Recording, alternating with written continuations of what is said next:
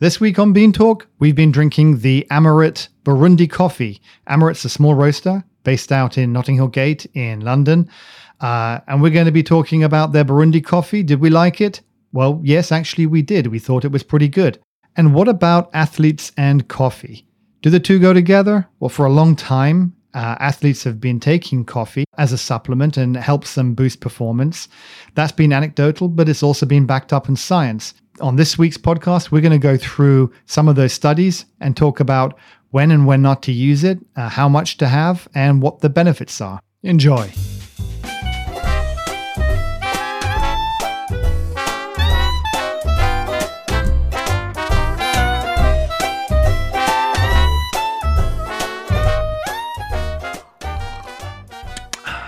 Oh, that's good. I'm taking pointers now.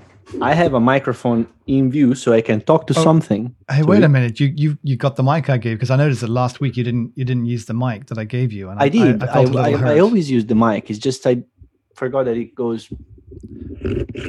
Oh, okay. It goes up. Yeah. There's an adjustable thing there. You'll find that's also on your chair as well and your desk. Get the perfect setup. Yeah. Actually, it sounds quite good. Go lean closer to the mic. Right. Oh yeah, that's good. That's good. I know. Yeah. I mean, it partly is the voice. No, it's the mic. So I thought. So we're going to be talking about. What we're going to do today is we're going to be talking about the espresso that we've got from Amaret, which is the Burundi, and we're gonna talk about that one. Oh, you brought it with you? Yeah, actually, what we've got to do, I did this on the last. It's mirrored, isn't it? What? No. It's fine. It's all. Okay. Actually, you know what? I don't know. I don't know how this is recording. Whether it's recording both of us together or what. But anyway. Oh, it comes up once. Whoever's talking gets highlighted in a very random way. That's okay. That's good. The trouble is the software people, they always change stuff and they don't tell you. So then you go through the whole thing and it's all done wrong. I know. Like that time with Arc Roasters and they've taken away the record button. I spent 15 minutes, the poor people. Someone stole the record button. Yeah. And I'm like, let me just hit the record button here. And anyway, no, what I was going to say was that for the people that are tuning in on the podcast, not visual, when we say, look at this, got to remember you have to go on YouTube. That only works on video. Yeah, while you're driving, we recommend to do that. Go ahead and open YouTube on your smartphone while you're driving, and you will see what we're talking about. Yeah. So today we're gonna be talking about the thing that you just waved in front of the camera that everybody who's listening can't see, but it actually is a bag of coffee. Yes, which for the listeners sounds like this. Oh, that sounds good. I mean, isn't there something just so comforting about, I don't know whether it's because we get used to it or whether there's like a natural, like some kind of instinctive comfort coffee beans provide. What? Funny you should say that. Actually, okay. This kind Wasn't of noise. Trying to be funny, but okay. No, it's it's not funny. it's science. Crinkly noises, like for example, even potato chips crackling. They actually trigger endorphin release. So it's actually pleasurable to hear it. Okay. All right. I'd like to know the science behind that, but not now. Before you, because I saw you open your mouth. I was going to. But don't make me hit that mute button. So we've got because I was just, you're interrupting my intro. I was going to really try hard this week to do an intro where people knew if they were tuning in for the first time what we're going to talk about instead of waiting, for the first hour. And so anyway, Max, we're going to talk about Amaret coffee, but we're also going to, funnily enough, great segue in some respects, talk about the science of coffee in health, well, specifically in athletic performance, because health is too broad a topic to cover in one podcast. But there's a lot of athletes out there that use coffee, and we want to talk about whether there's any science to back up or whether it's just one of those old wives' tales that coffee can boost performance. And if it can boost performance, how and how you should take it. and when you maybe shouldn't take it or take so much of it. So I've got some ideas on that. I'm sure you do too. I gave you loads of notice, at least 20 or 30 minutes before the podcast began. No, actually 18 minutes. Did you not get the message before? I'm sure it was like, was it? I don't know. Was it? I don't know. Maybe it was 18. No, you 20. You did give me some Why split hairs? Anyway, more than, look, you're a scientist. You should just know this stuff. I am actually going to wing it because I had no time to read about it. That's important when we talk about health and safety, is we just wing it. That's what it comes down to. Yeah. So, but we're going to talk about that. I actually got a few things, and I'm like, there's actually nothing. There's a lot of scientific work being done on this, so it's actually quite easy to reference the material. But I think it would be quite an interesting one to pick up on, and to merge in with our conversation on how our brewing is going. And because I've changed my brewing style, as you know, two things have changed about it. The first is I'm not tamping anymore. That's actually, as I try different coffees, that's having different results. And so I'm going to talk a little bit about that. I'm interested. Yeah. Will I continue, or will I go back to tamping? Or will you go back to these? That's got the biggest knob. I mean, I don't want to say that. It's not the only knob in this transmission. That is a very large knob, Max. Thank you. I have a feeling I've got a title for the podcast. We talk about Max's knob. Well, okay. Again, for those poor listeners thinking, what the hell are you talking about? Max has got a regular sized tamper with some kind of giant mushroomed sized huge wooden handle on the top. Yeah, it's a Motta tamper actually. It's very comfortable. When I was saying, I will explain later on why this is a good idea. It looks like if you have a banister, one of those wooden banisters, and like this? Yeah, okay. So if you look at that. That's very kind of cute. It looks like nice. Okay, it looks like something that should have come out from Lord of the Rings, little hobbit thing. I think inside a Hobbit that would be uncomfortable. Please don't do that. It was banned. Is it possible to ban a podcast? No, but YouTube, yes. But I suspected people might try. That's okay. If we continue like this, we might put a petition together. So let's start. So we're going to start with the Amaret, coffee. So this is a coffee shop run with a roastery in the coffee shop down in Notting Hill Gate. Never been there, which is kind of weird because I go to Notting Hill Gate a lot to see my dad. My dad hobbles along. When he doesn't fall over, he gets there, and he fell over. I mean, it was the last lockdown. Actually, funny enough, his hip gave way. He's 90 years old, bless him. So his hip gave way, and he just fell on the floor, and that was it. Oh. And he's lying there, and he couldn't get back up. And he's lying there like an upside down turtle, and then but because there's no one around, because the streets are empty, because it was a lockdown. It was like the first lockdown when actually people cared and actually stayed inside, as opposed to now. And he was lying on his back like a turtle, and some chap came along and said, do you need a hand, sir? Yes. He's a proud man, but not that proud. No. I'm sunbathing. Yeah. So anyway, no, he didn't want to have a stick because he felt that made him look old. So this is a 90-year-old going, I don't want to have a stick. It makes me look old. Like, Dad, you're 90. I hate to break it to you, but you don't look young. It's not about looking old. It's about being. He does look very good for his age, though.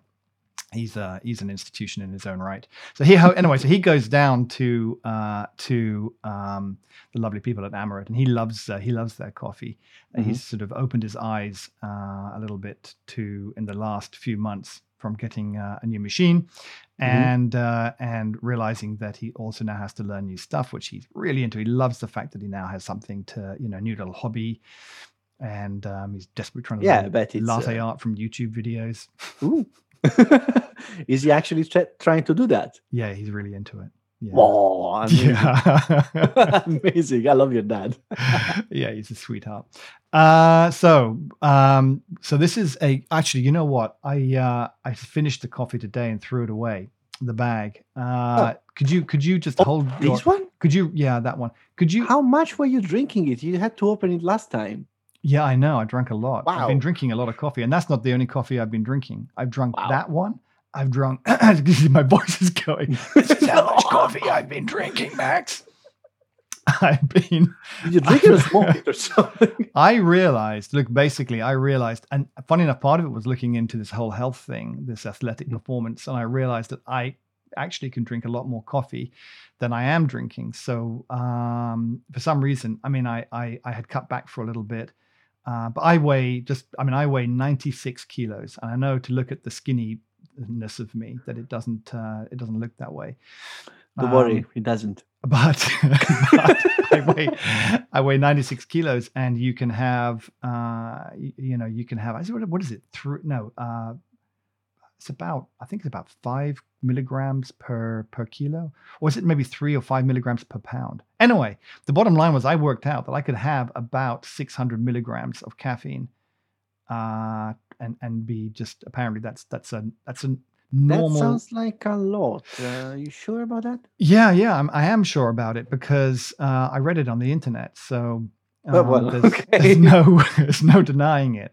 And but actually, we're going to come into that a bit later. So read out the label if you wouldn't mind, Max, as my lovely assistant. These, it's fully biodegradable bag, roasted by your ass in Notting Hill. Can you say that with a Notting Hill Gate accent, please? Mate, Notting Hill Gate. Yes. Okay, anyway, so it's roasted in Notting Hill Gate.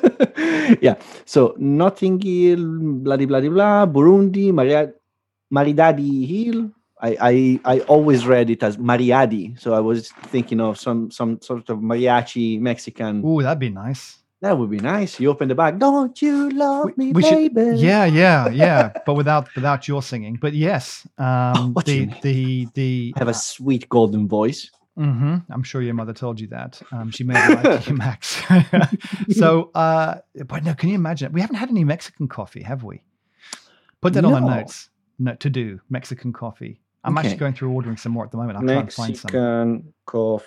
Yeah, remind me. Let's go and get some. So.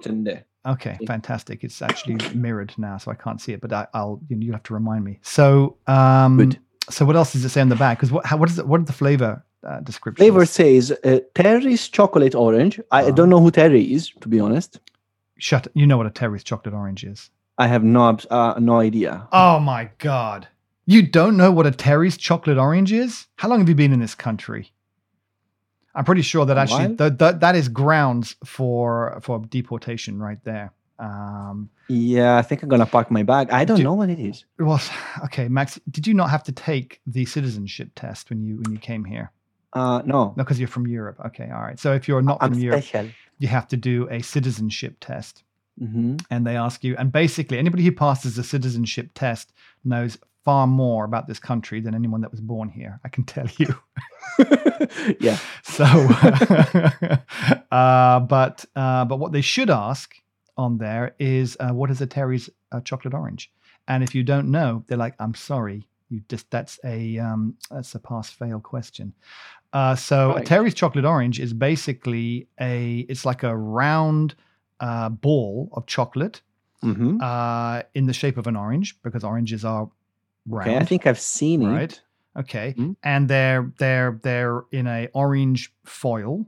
So they're wrapped in orange foil, and then in a little blue box on the outside. And they are delicious. Oh God, heavenly. You open it up, but also here's the thing. God, I'm actually salivating. Also, what you have to do, I was dieting today too because my blood sugar's high. But what you have to do is you open up the foil, and there's this. It's separated into little slices, like if you imagine one like piece an of orange. Exactly. Ergo, but it doesn't just fall apart, because that would be too easy, right? You have to work for like a squirrel, like you have to work to get your chocolate piece out. Because it's all kind of, if you imagine when you made the chocolate, it's all in separate pieces, but it's kind of stuck together with bits of chocolate. It's all kind of stuck together a little bit. So that's not because it's been stored in the sun or anything. No. It's just how it's made. And I'm sure it's made on purpose that way, because what you then have to do is you have to get the pieces out. Now, the world is separated into two categories of people: those that know the secret of opening a Terry's chocolate orange, and those that struggle and make a mess of it. So if you're just trying to pull a piece out, it doesn't really work very well. What you do is you take the Terry's chocolate orange, you unwrap the thing so the wrapper's flat on the table. You pick up the chocolate and you tap it hard, bang, like that. And it just cracks all the chocolate inside and the pieces come out. It's delicious. Delicious. Okay, so anyway, back to the flavors of the coffee. It's got some Terry's chocolate orange. Very elaborated thing. I didn't have to do any of these ceremonies to get the flavor out. Actually, I did not get that flavor out, to be honest. So Terry's chocolate orange, which now I know it's a flavor. Chestnuts, roasted oolong, whatever. That's the tea. I don't know what it is, and also I don't know what it tastes like roasted. Well, that's a very good point. Keep going. It's probably like one of those keywords. Red berries, syrupy. Yeah. All right. What kind of flavor is syrupy? I don't know, but it's good. Who's going to go first? Shall I go first? Yeah, you go ahead. All right. You don't want to play paper, scissors, stone for it? I'll just go. Never mind. Go ahead. Okay. So, all right. So the Terry's chocolate orange, I definitely got some orange. And the chocolate's one of those keywords that I know a lot of coffees kind of have that chocolate taste to it. So I think there's a little bit of marketing in there to say Terry's chocolate orange, possibly some brand infringement, but I shouldn't say that. I don't want, if Terry's are listening or whoever they are, probably family and company, just leave him alone. All right. Don't touch my friend. But I would say that it's kind of there, but it's not like, I wasn't salivating over the thought of a Terry's chocolate orange in a coffee cup, but I can see where that's come from. What was the next thing? Chestnuts. Definitely chestnuts. Definitely got a nutty thing out of there that I would attribute to chestnuts. Is fine. Yeah, and for all the listeners around the world, because we have 25 listeners scattered always around have 25. The world. Doesn't matter 25, what it is. 25. Always just so the listeners know, it's always. It's an 25. act of modesty, Yeah. UK is one of the hardest places in the planet to get chestnuts because no chestnuts grow in the UK. Oh no, that can't be right. I used to have them.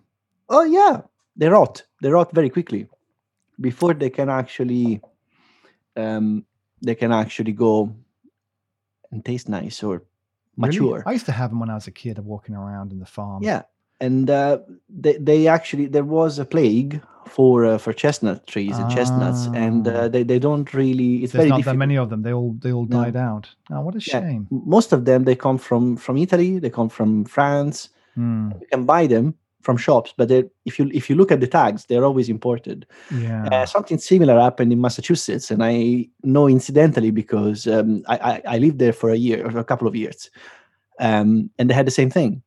It's a great place for chestnuts. It's just that all the chestnut trees died off in a very short period because of a plague. There's a number of diseases, that go around and affect trees. It's a real shame. So they're replanting them, but the interesting thing is that you actually chose this coffee in this particular period where in Tuscany, where I'm from, is quite common to have chestnuts in this period because it's autumn. It's actually season for chestnuts. Wow, and that makes me sound really smart that I did. Yeah, I know. You did that on purpose, totally, didn't you? Yeah, of course. I knew that.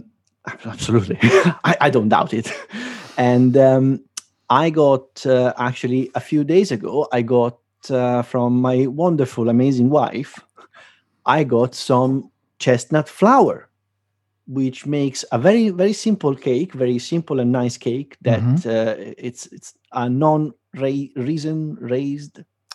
No, it doesn't raise, It's not a self-raising flour, so it's, You mix chestnut flour with water, pine nuts and rosemary and a bit of walnuts. And put it in the oven I take it out when it's okay, cooked. Interesting. So now we're doing recipes. We're doing also recipe. I had.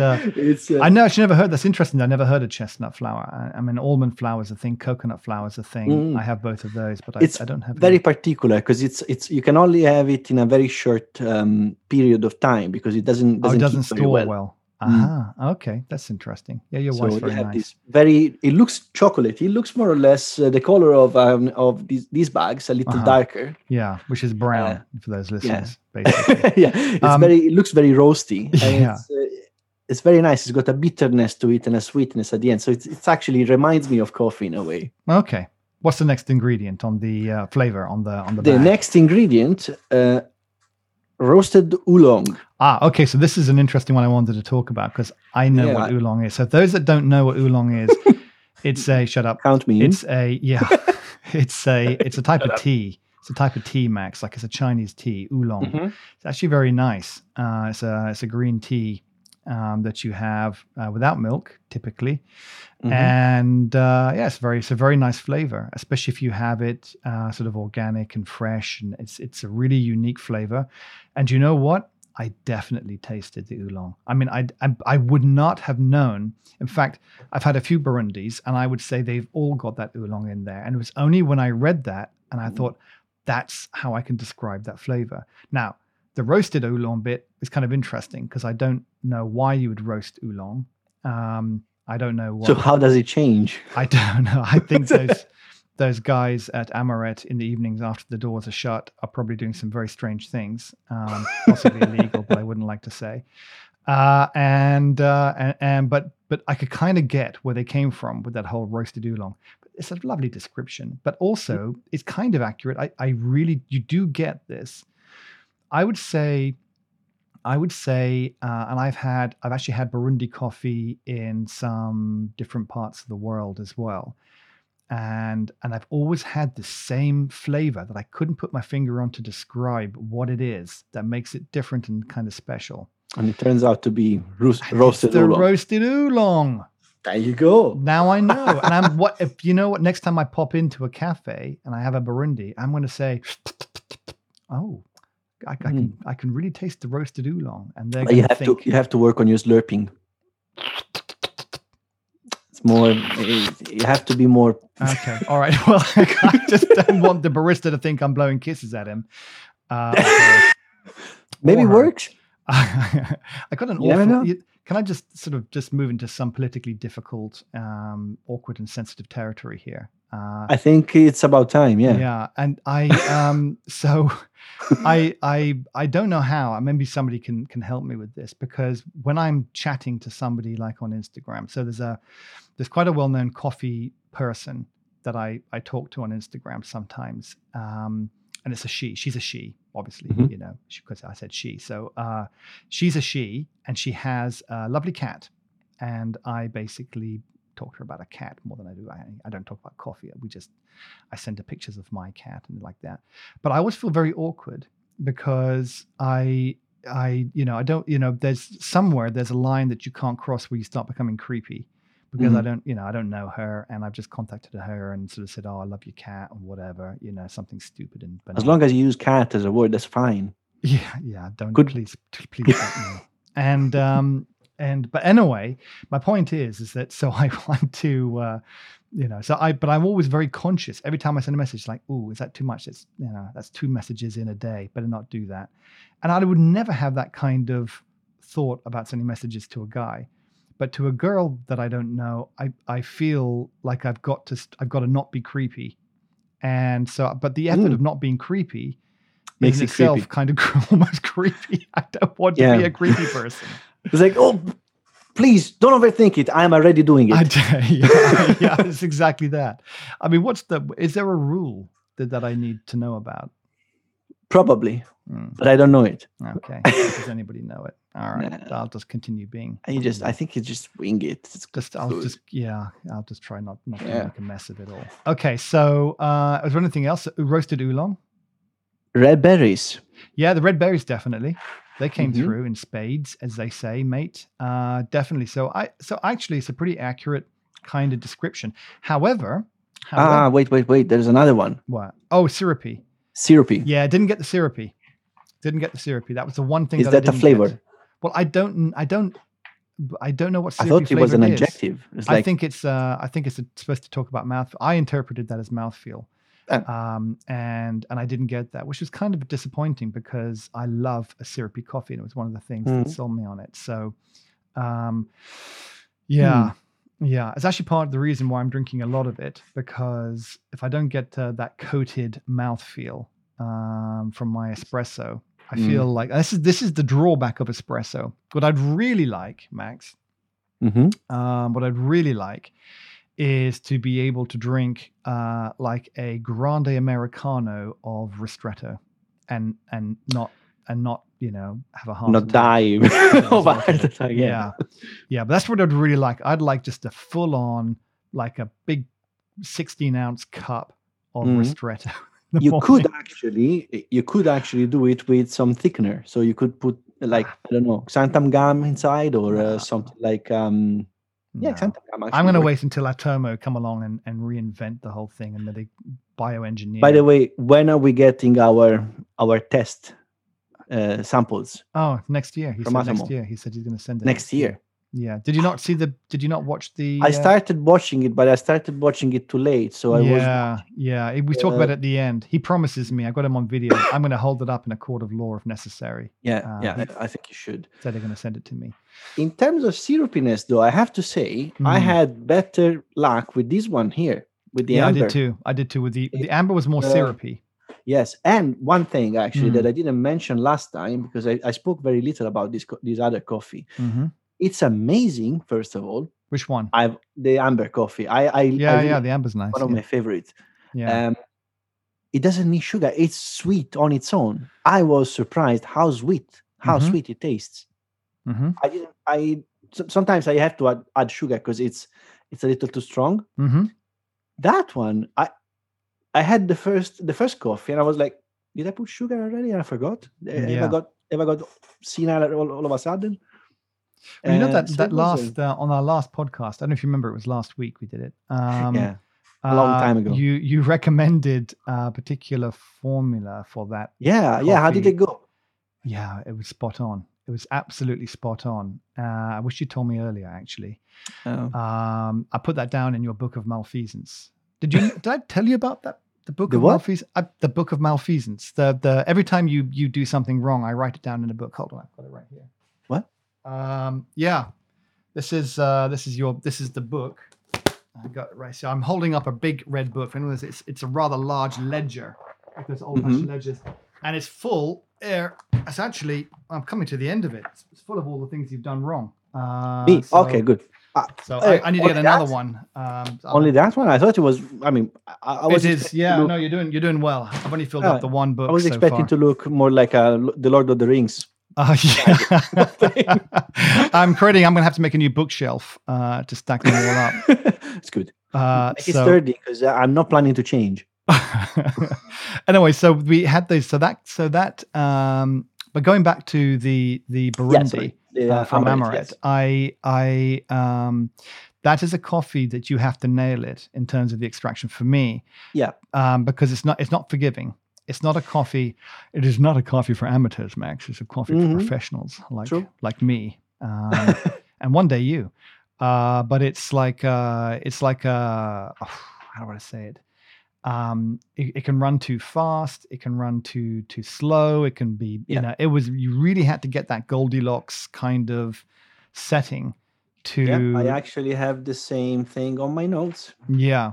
So I was to begin with, I was a bit worried. I was like, oh God, I'm. But then once I got it dialed in correctly, I was really enjoying it. I got the flavors came out, but if you don't dial it in, you don't get the flavors, and it becomes difficult to extract. But once you nail it, so 250 grams is what he sends you, is I think what we ordered. I think if I was going to be drinking that for anything other than a review, I would order a 500 gram bag. Oh wow! Okay. Yeah, because also. But we'll come on to this later, but also because when I'm not tamping, I find I use a little bit more coffee. Yes, because probably you're not since you're not compressing it, you need to put a little more. Yeah. To have that initial slowdown of coffee, otherwise it's gonna. Yeah, it comes through rush too through fast. it.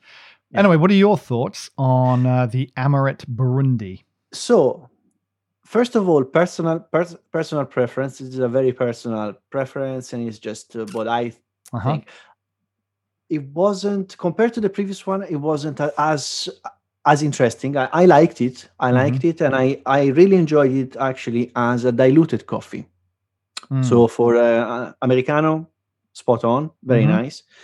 I never really quite got the strong acidity. For some reason, I never got it.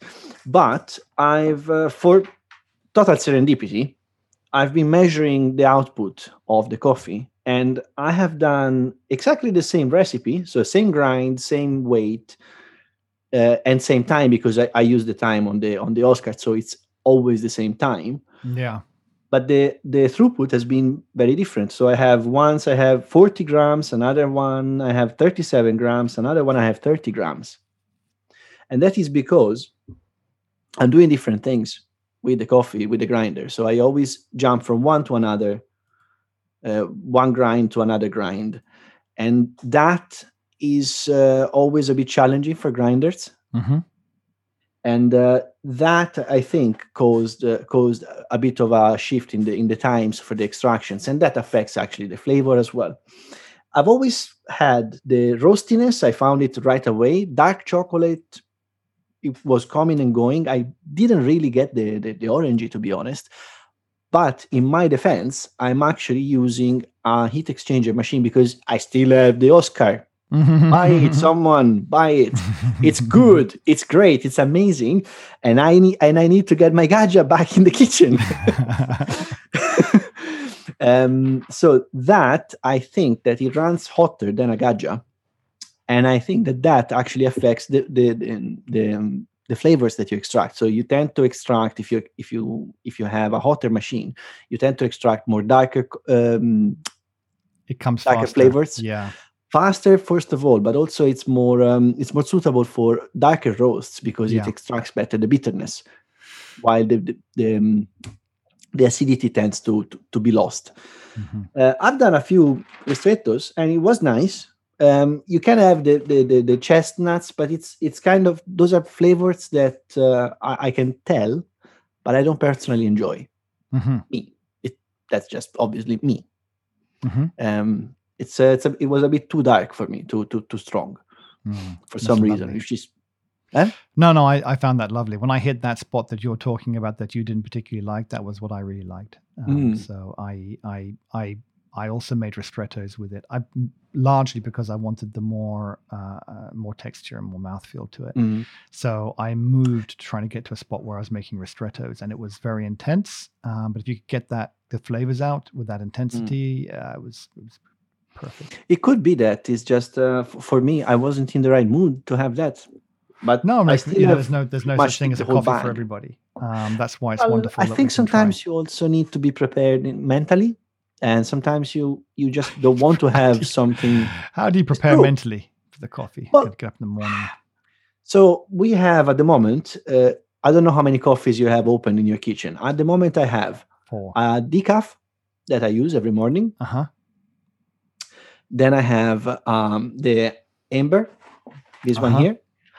Then I have the Amaret, and I have the Dominican one still. So it's, when you have so much choice, you're like, what do I feel like having now? So these, it wasn't the one I would go for right away. You poor guy, all those coffees, and you have that difficult choice. I mean, like Einstein used to just have the one suit. And in fact, a lot of minimalists they talk about that.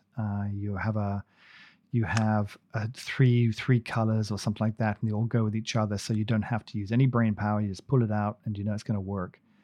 But anyway, Tan French. Was it? Who's that designer? That fashion designer? I think it's Tan France. Anyway, he's an English fashion designer. Basically, he's doing a course on Masterclass, which I've just subscribed to Masterclass to learn chess.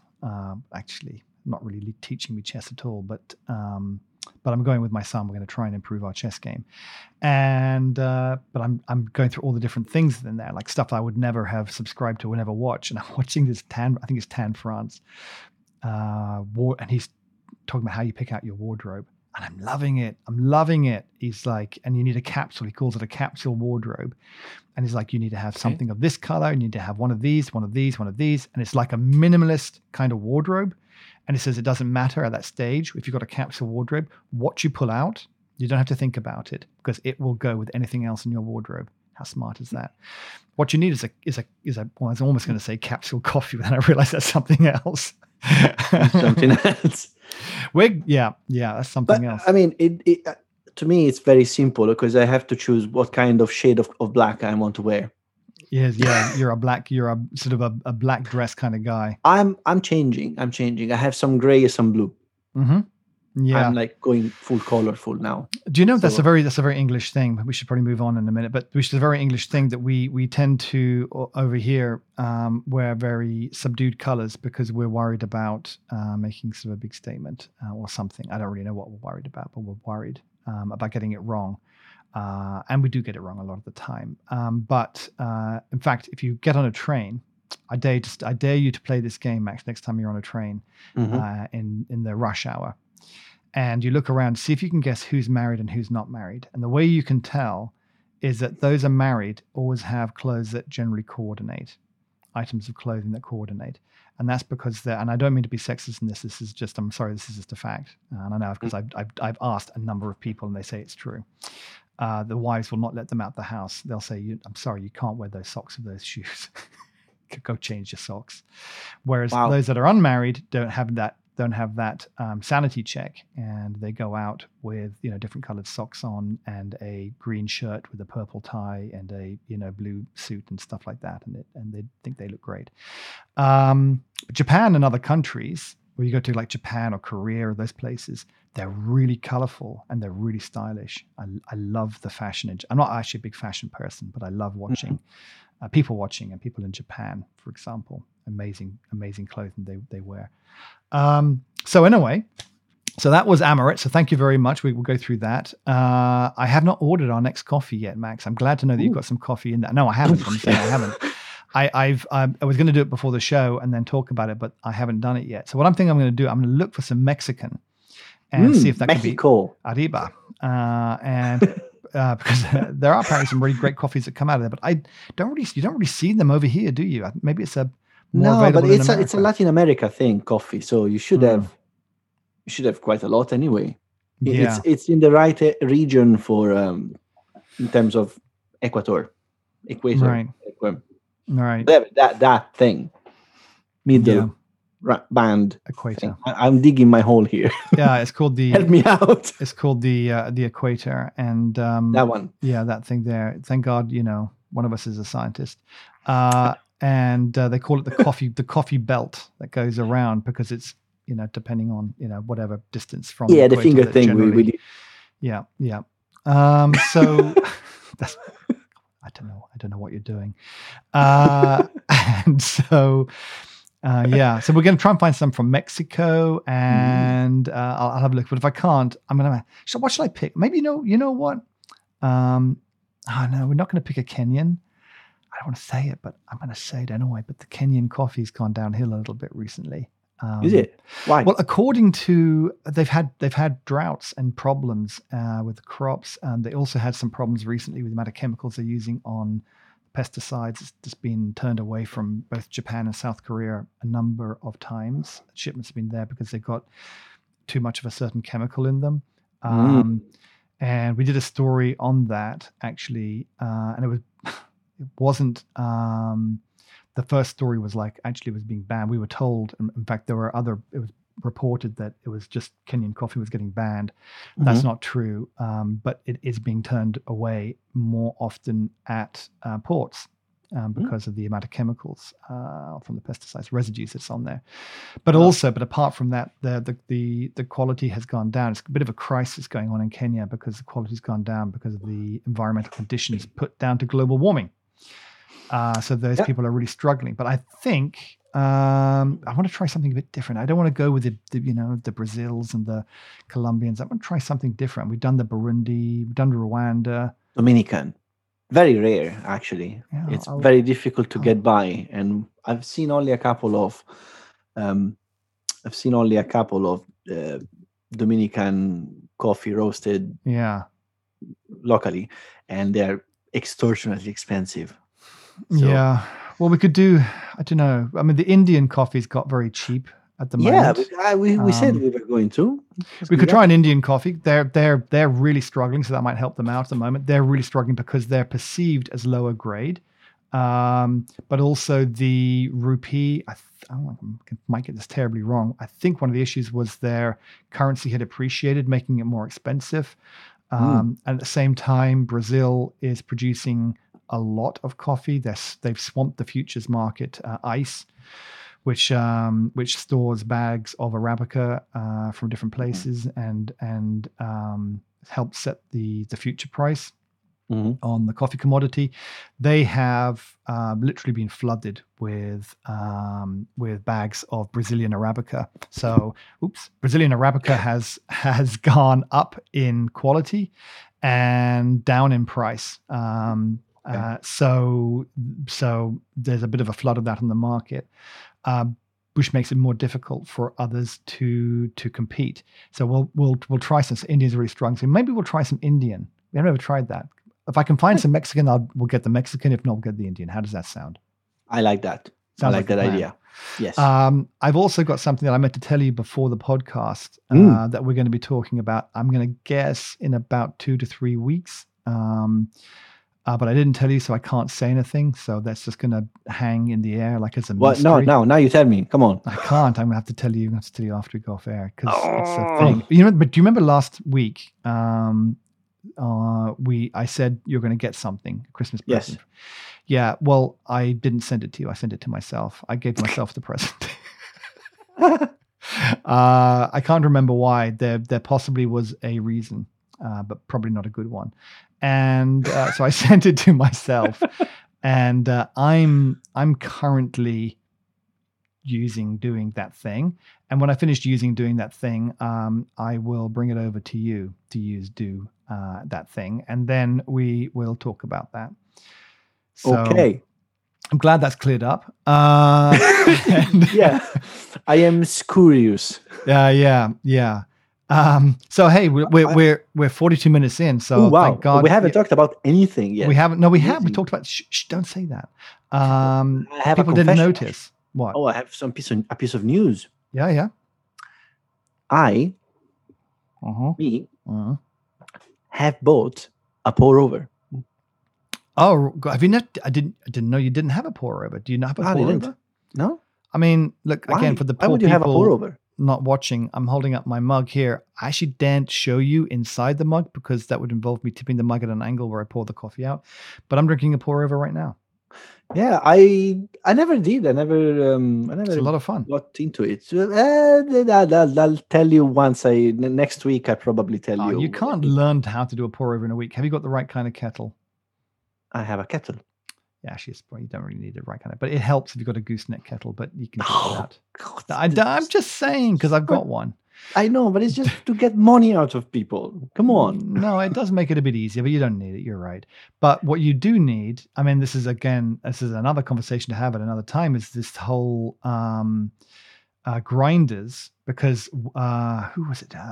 Fellows. Came out with a grinder just for pour overs.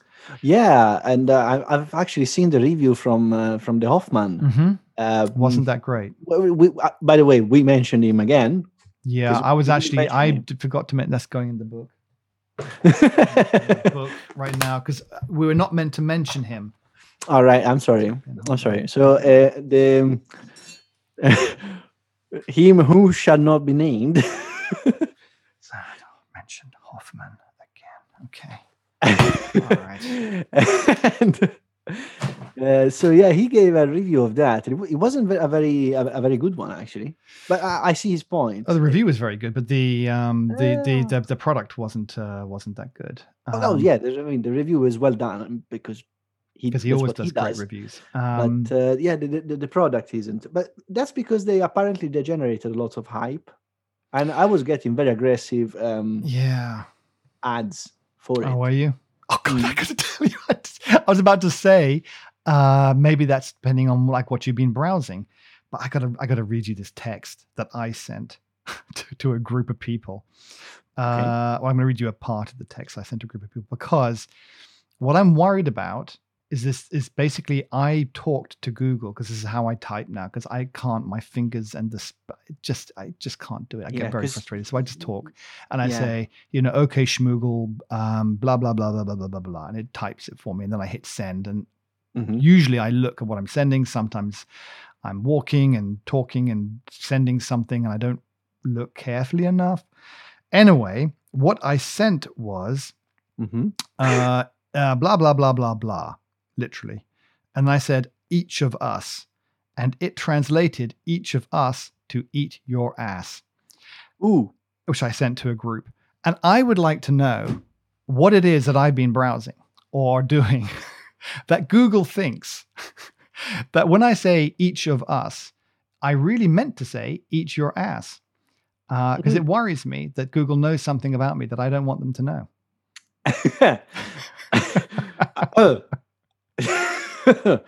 I don't know what to say at this point. Well, there's nothing to say about it. But if Google's listening, if Mr. Google is there, please, could you just let me know? Thanks very much.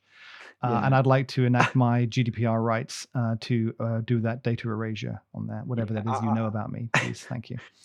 I don't know. Whenever I try to send a text using dictation, is always a half disaster, because I don't know if you guys noticed, but I have an accent.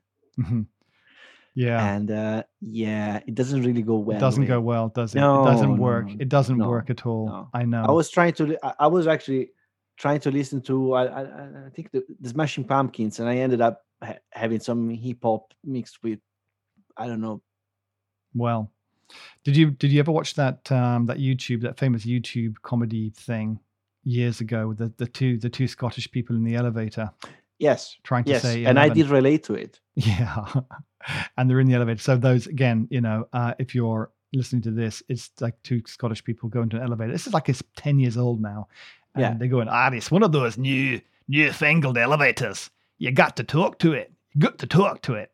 All right then. Oh, you give it a go. He goes, 11. 11. And the elevator's going, please speak clearly. He goes, 11. 11. Oh, for the love of God, 11. It just deteriorates from there. And that is me while driving home, shouting at Siri or whoever it is. Like, I said, I want to listen to sleep. Damn you, Google. I think we've all got that. We're going to deteriorate into some kind of society that hates machines, and then until the machines become sentient and enslave us. That's going to be the reason why they enslave us, because we've been shouting at them for too long. Yeah, they built up all this resentment is building up like a negative credit in the bank, and when it comes to reckoning day, we're doomed. Yeah. Yeah. So Max, sorry, were you saying something interesting? Caffeine and athletes. 10 minutes to go. Okay, let's do it. Let's do it now. Let's do it now before we talk about anything else. So, to give a bit of an opening, caffeine actually can be classified as doping if you have 2 or 3 coffees. I don't remember what the threshold is. I didn't know that, really. Yeah. If you are a professional athlete and you have too much coffee before you have your before you do your thing, whether it's running or swimming or motorbike racing, whatever it is, I think the threshold is 2 coffees. If you have more than that, you're going to be pulled out for doping. Right. Wow. Do not get my advice, because I don't know what the limit is, but I know that there is a threshold that if you pass it. Well, it's certainly a drug. They say it's the most common drug in the world or something. Yeah. Well, I mean, the thing is, Anthony Gobert, if I remember the name correctly, he used to race in motorbikes, and he got pulled out for doping because he was high in THC. So but THC is not caffeine. That's yes, marijuana. It's weed, but it's doping. but that's not doping, because actually, if anything, makes you drive slower. I would, yeah. I mean, honestly, I would not want to. I would not want to be on a racetrack with somebody who's high on THC. I don't know. It's either that or someone high on caffeine. If I had to choose, I would go for the THC one. Well, I wouldn't want to be high on caffeine either, riding a motorbike, to be honest with you. I want to be calm, have my nerves with me, not exactly have an anxiety attack. And that's why the THC. Okay. that's what I mean. It's probably safer for the others. Yeah, possibly. But anyway, yes. So you can actually be pulled out for excess of caffeine, because caffeine is it increases the blood glucose. There was a piece from you know who, about coffee and breakfast, and about how caffeine didn't actually come from him. He reported it, but it was from a scientific paper.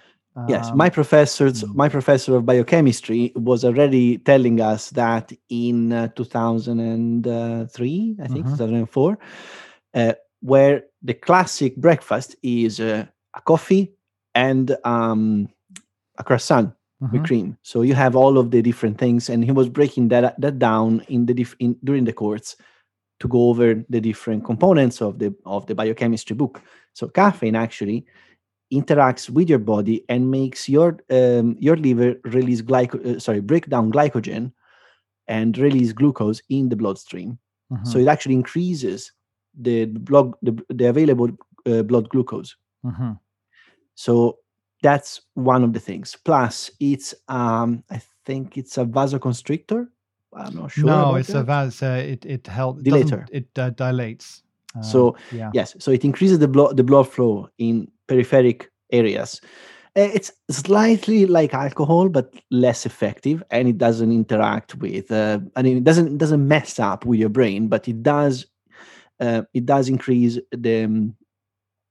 the awakeness, the speed of your brain, because I think it prevents the reabsorption of one of the neurotransmitters. And I'm not going to go into how it's actually the adenosine receptor. Yeah, I'm not going to go in details on how the neurotransmitters work, but basically what happens is that they're released and reabsorbed. If you prevent the reabsorption, you have an accumulation of these, and it acts.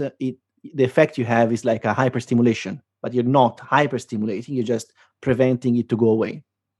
Interesting. Okay. That's how it works.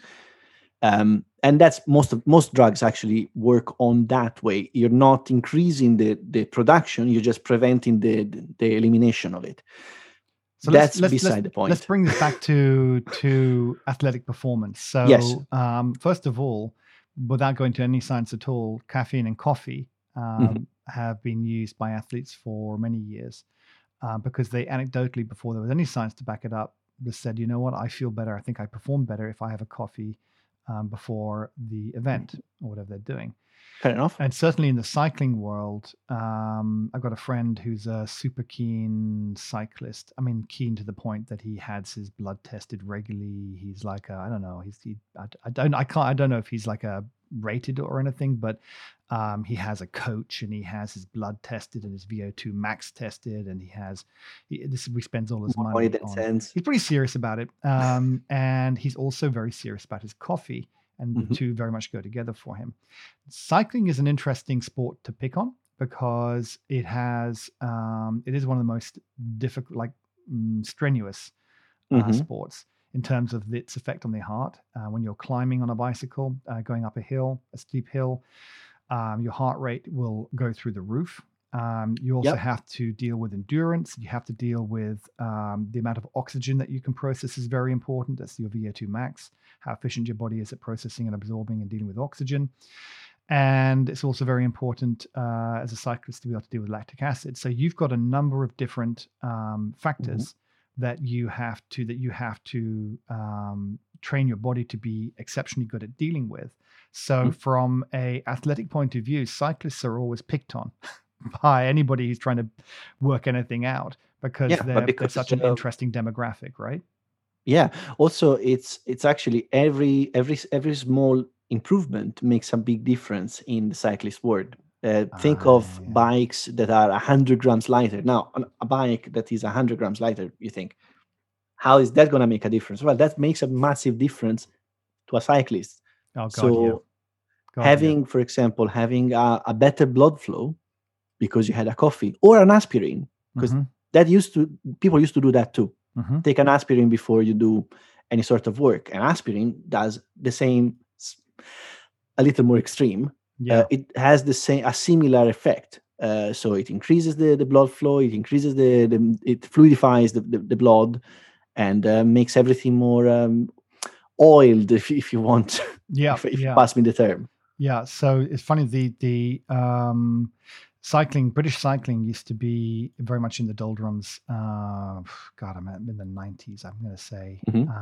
We were like the worst, probably the worst in the world. It was so bad that you may not know this, Max, but the British cycling team tried to buy bicycles from an Italian, Italian cycle manufacturer, and the manufacturer wouldn't sell them the bicycles because they were worried that they'd be so embarrassing it would have a negative effect on this is a true story, have a negative effect on their brand. So we couldn't even, as a British team, we couldn't even buy bicycles from reputable manufacturers because we were that bad. And they changed all this around.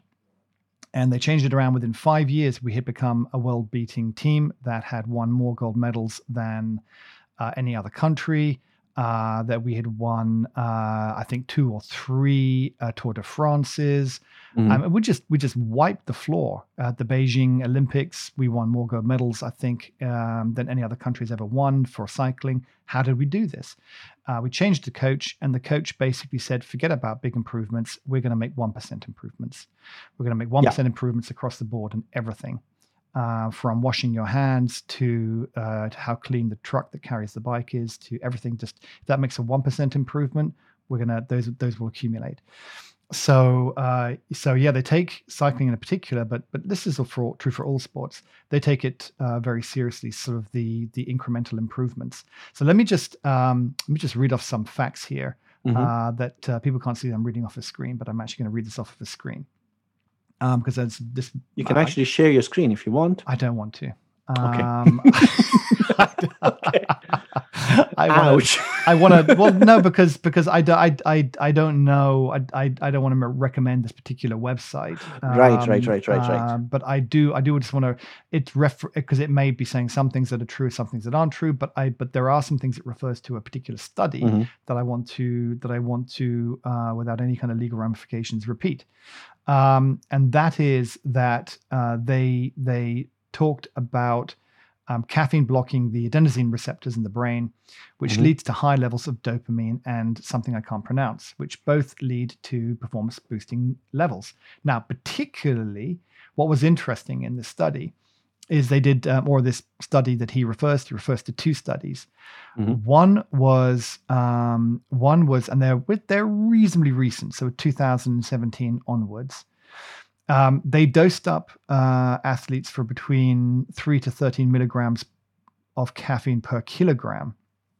And they found that the boost in performance amongst athletes was between 2.5% and 3.3%.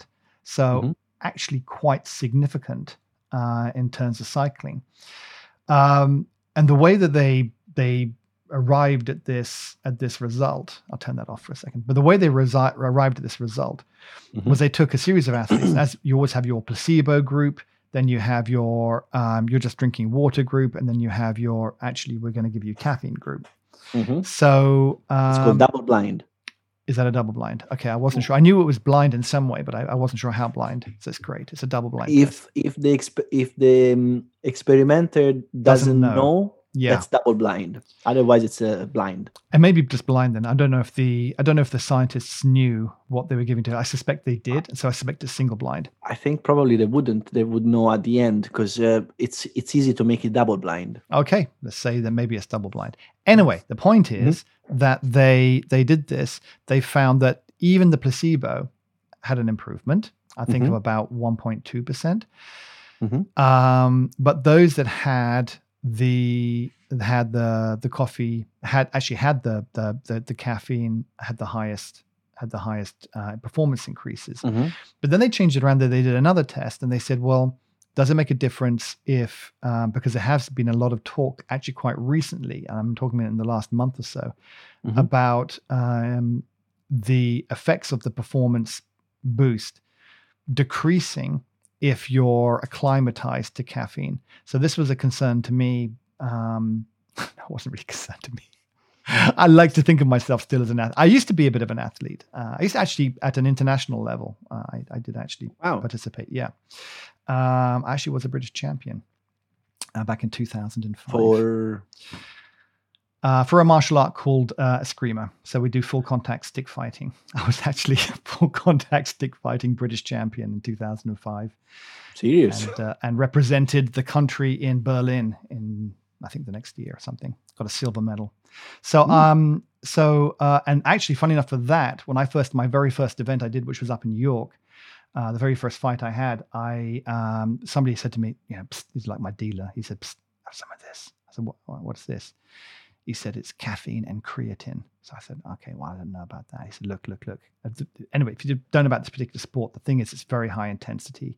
And so you go into oxygen deficit. Your lips literally go blue when you're fighting. You go into massive oxygen deficit. So anything where you can improve your cardiovascular, it's very much like this will really help with your cardiovascular. So I took it and literally was climbing the walls and immediately lost on the first round. Went all the way to York and took this stuff, climbed the walls, completely lost control, and you ran back. Lost my first bout, was out. But what they did was but I still follow it and I'm interested. And so what they did was they tested people who were taking high levels of caffeine just normally, and then they took people who didn't take any caffeine at all, and then took people who took a moderate level, and they had people sort of stop taking the caffeine just before, and then they had them taking all the way through, basically to see whether being used to having a high amount of caffeine in your body and then taking the caffeine before an event made a difference. Now they're expecting it to not have as much of an effect if you were used to taking high doses of caffeine. And what they found was it made very little difference. So what it means to athletes is, because their advice to athletes before then was, for 2 weeks before an event, stop taking any caffeine and then take the caffeine an hour before the event. Then have your cup of coffee an hour before the event. And actually what they found was it makes such a marginal amount of difference that it's no point. So you might as well have it all the time. Might as well have it and have the benefits all through this next 2 weeks, and instead of going into some kind of rehab or whatever as a result. Yeah, it makes sense. Actually, if anything, I would say it might help to be used to it so that you don't get completely crazy. Because I don't know if you've ever had a pause in having coffee for a while. And then you have an espresso, it hits you in the head, and good luck in maintaining your concentration. You're just going to be squirreling all the way around. You're going to go like, oh, what's happening? Yeah. In fact, a crazy ferret. Even just not taking the coffee for a while, you get withdrawal headaches. And I'm sure that's probably a bad sign, but why risk it? I don't know. I don't get.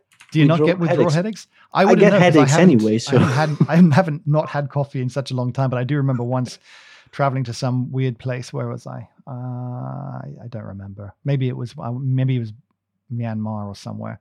And I was out in the jungle in Myanmar and didn't have any coffee for 3 days, and I was getting blinding headaches. I couldn't understand why, and I thought I'd got malaria or something. And then I had a cup of coffee and I felt all right again.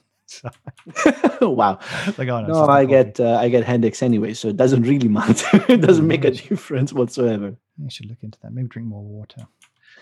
That's another one telling me that. Yeah, everyone tells. This is the easy way out, right? Drink more water. Drink some water. Drink some water.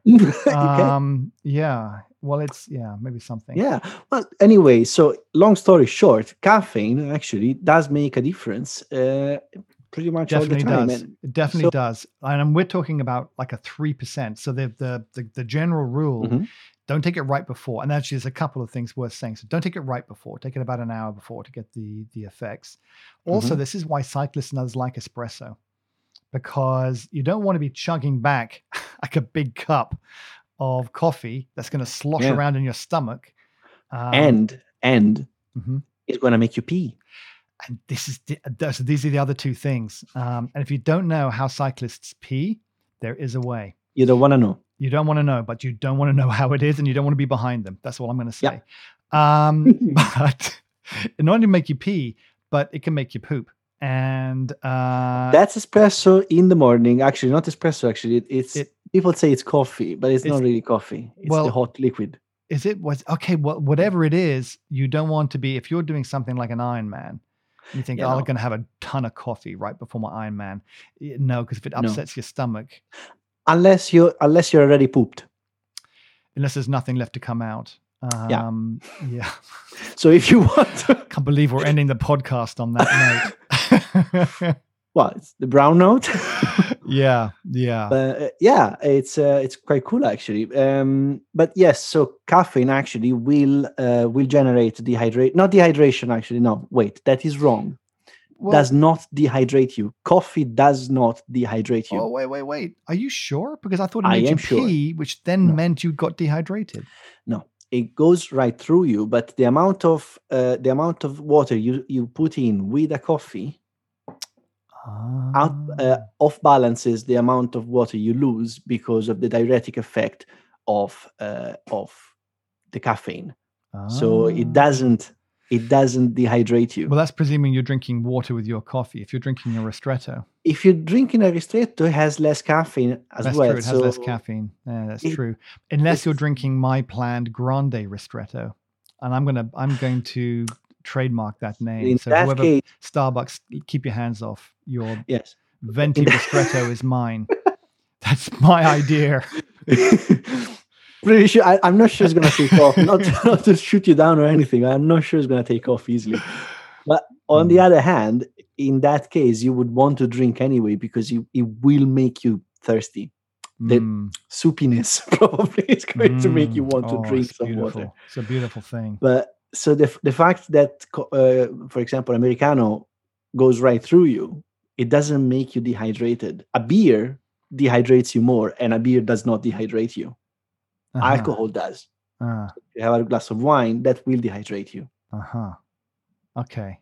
But that is because you're processing the alcohol and you're producing water, and you're using water to process the alcohol. Yeah. To process the alcohol. Okay. And alcohol has the same ethanol has a similar active site as the diuretic hormone. So it actually makes your body think that you're full of water and you need to get rid of it. Okay. So is there anything else we want to say on the caffeine and performance, other than, I think, to wrap it up, we basically can say that it's okay to drink coffee. So you don't have to stop drinking coffee. You don't have to stop drinking coffee before an event and then take it again to kind of give yourself that little peak. You can keep drinking it. The effects of continuing to drink caffeine right up to the event is going to be negligible. It does make a difference both in cardiovascular. I've got some long words to use here, because they looked at the VO2 max once again. So if you're doing it, because depending on the sport that you're doing, you'll have different objectives.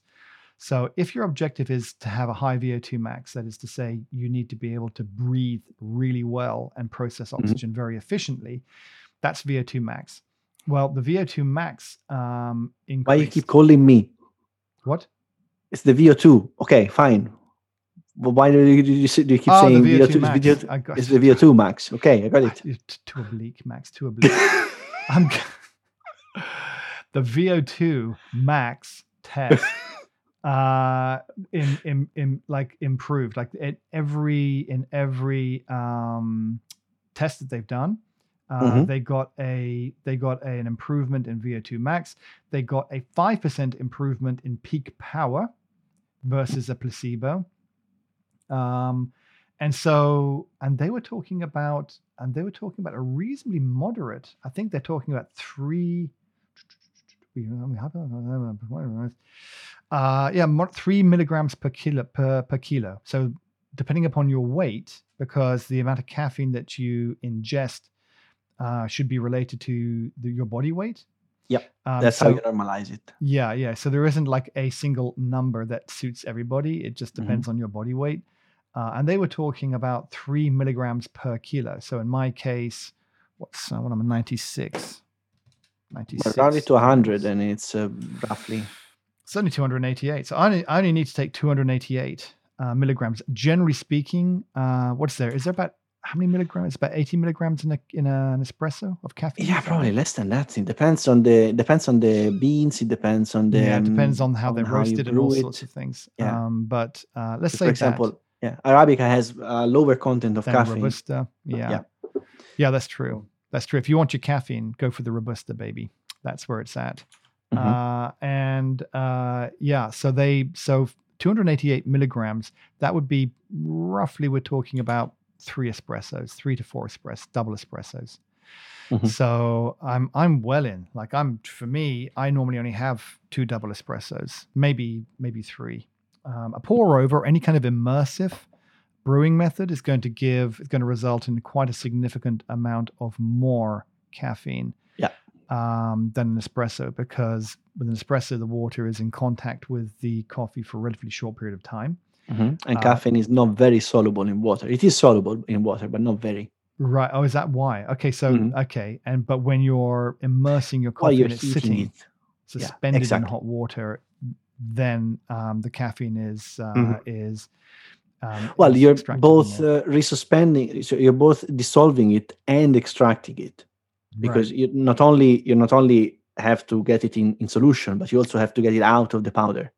So if you have espresso, it's very efficient in extracting, but you have limited time, high flow rate, so it's a balance of things, and that's why you have a lower content. If you have, for example, if you're capping, you're going to have the powder wet and in contact with water for 9 minutes? 10 minutes? 9 minutes. Well, if you're doing it properly. So roughly 10 minutes. And that means that you're going to soak the beans right through, and everything that is in is going to equilibrate outside. So that's why you have a much higher extraction of caffeine. Yeah. And so the answer is actually, depending on what sport you're doing, drinking an Americano or something like that or a French press, cafetiere type coffee, might be the way you want to go, but then you just got to take into account that you're going to have a lot more fluid in your stomach, and if you're having that an hour before you go, that might not be what you want. And different people react in different ways to caffeine as well. So moderate according to both. Moderate and modulate according to what suits you, because some people have more of an adverse reaction. Some people need to go to the bathroom more, upsets their stomach. Yeah, so, caffeine, actually, I do have a problem with caffeine, because caffeine relaxes your stomach upper sphincter, which is the cardias. That gets relaxed and can cause reflux. So it's quite uncomfortable. Yeah, heartburn. Yeah, heartburn, yeah.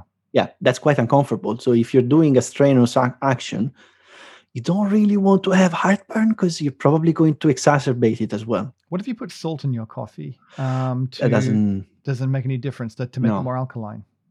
No. Salt does not change the pH. Yeah, sure Sodium chloride doesn't change the pH. Must do. No. Must do. Chemistry doesn't. They must do. No. They must do. But I mean, it doesn't. I'm sorry. I haven't get the chemistry book. It doesn't. But the pH. Oh, okay. That's a conversation for another time. Come on. The pH is. We can talk about it another time. Yes. That's dumb. But it's very interesting. Let's have that conversation. Let's do that. Let's talk about salt and coffee and water and salt and alkalinity and all that kind of stuff. That's actually very interesting. I like chemistry. Oh yeah. I might have to let you talk that time. You could. It's okay.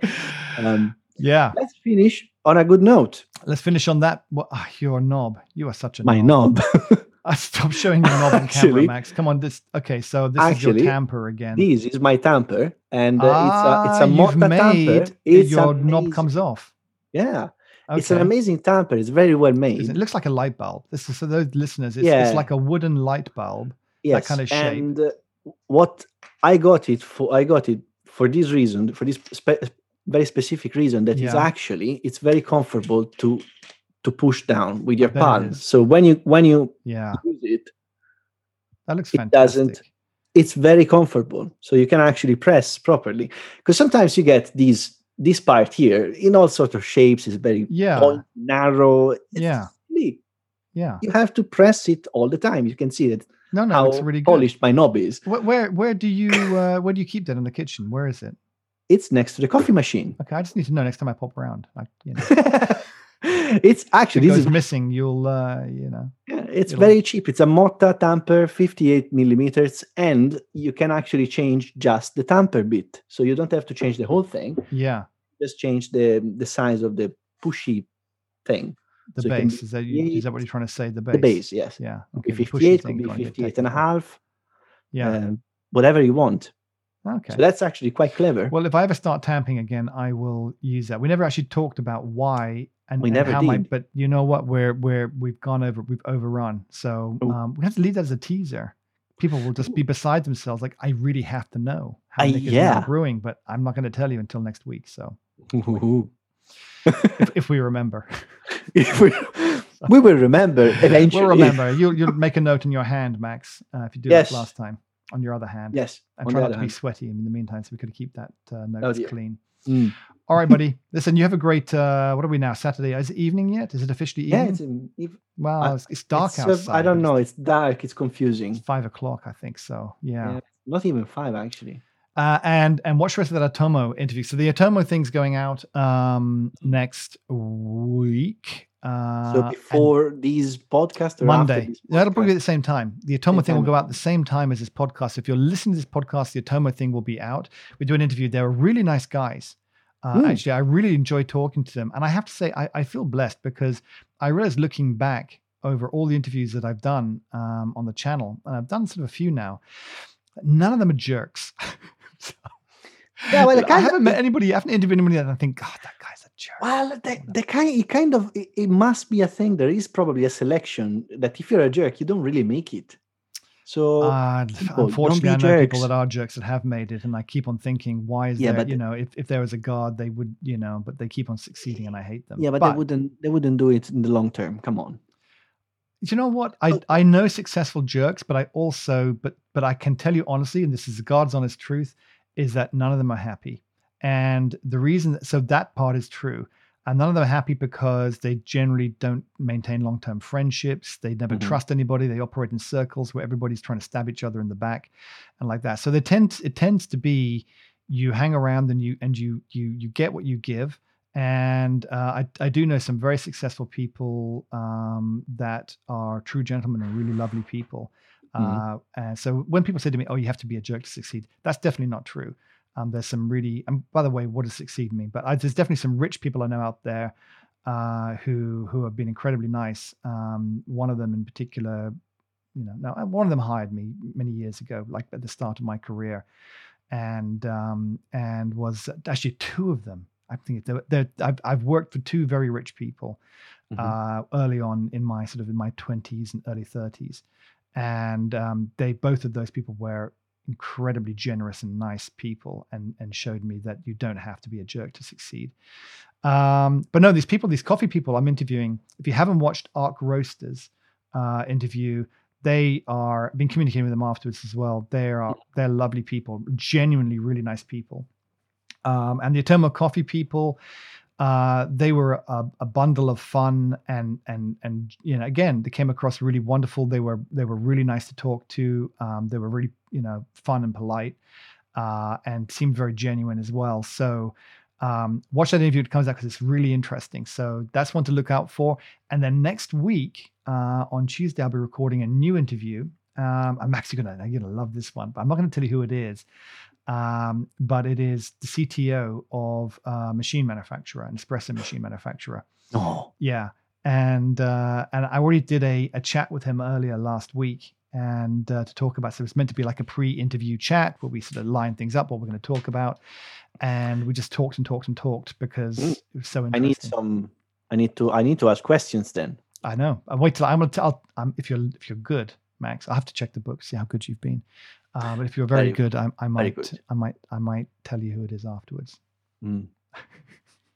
Let's finish it there, buddy. Yep. You have a great Saturday evening.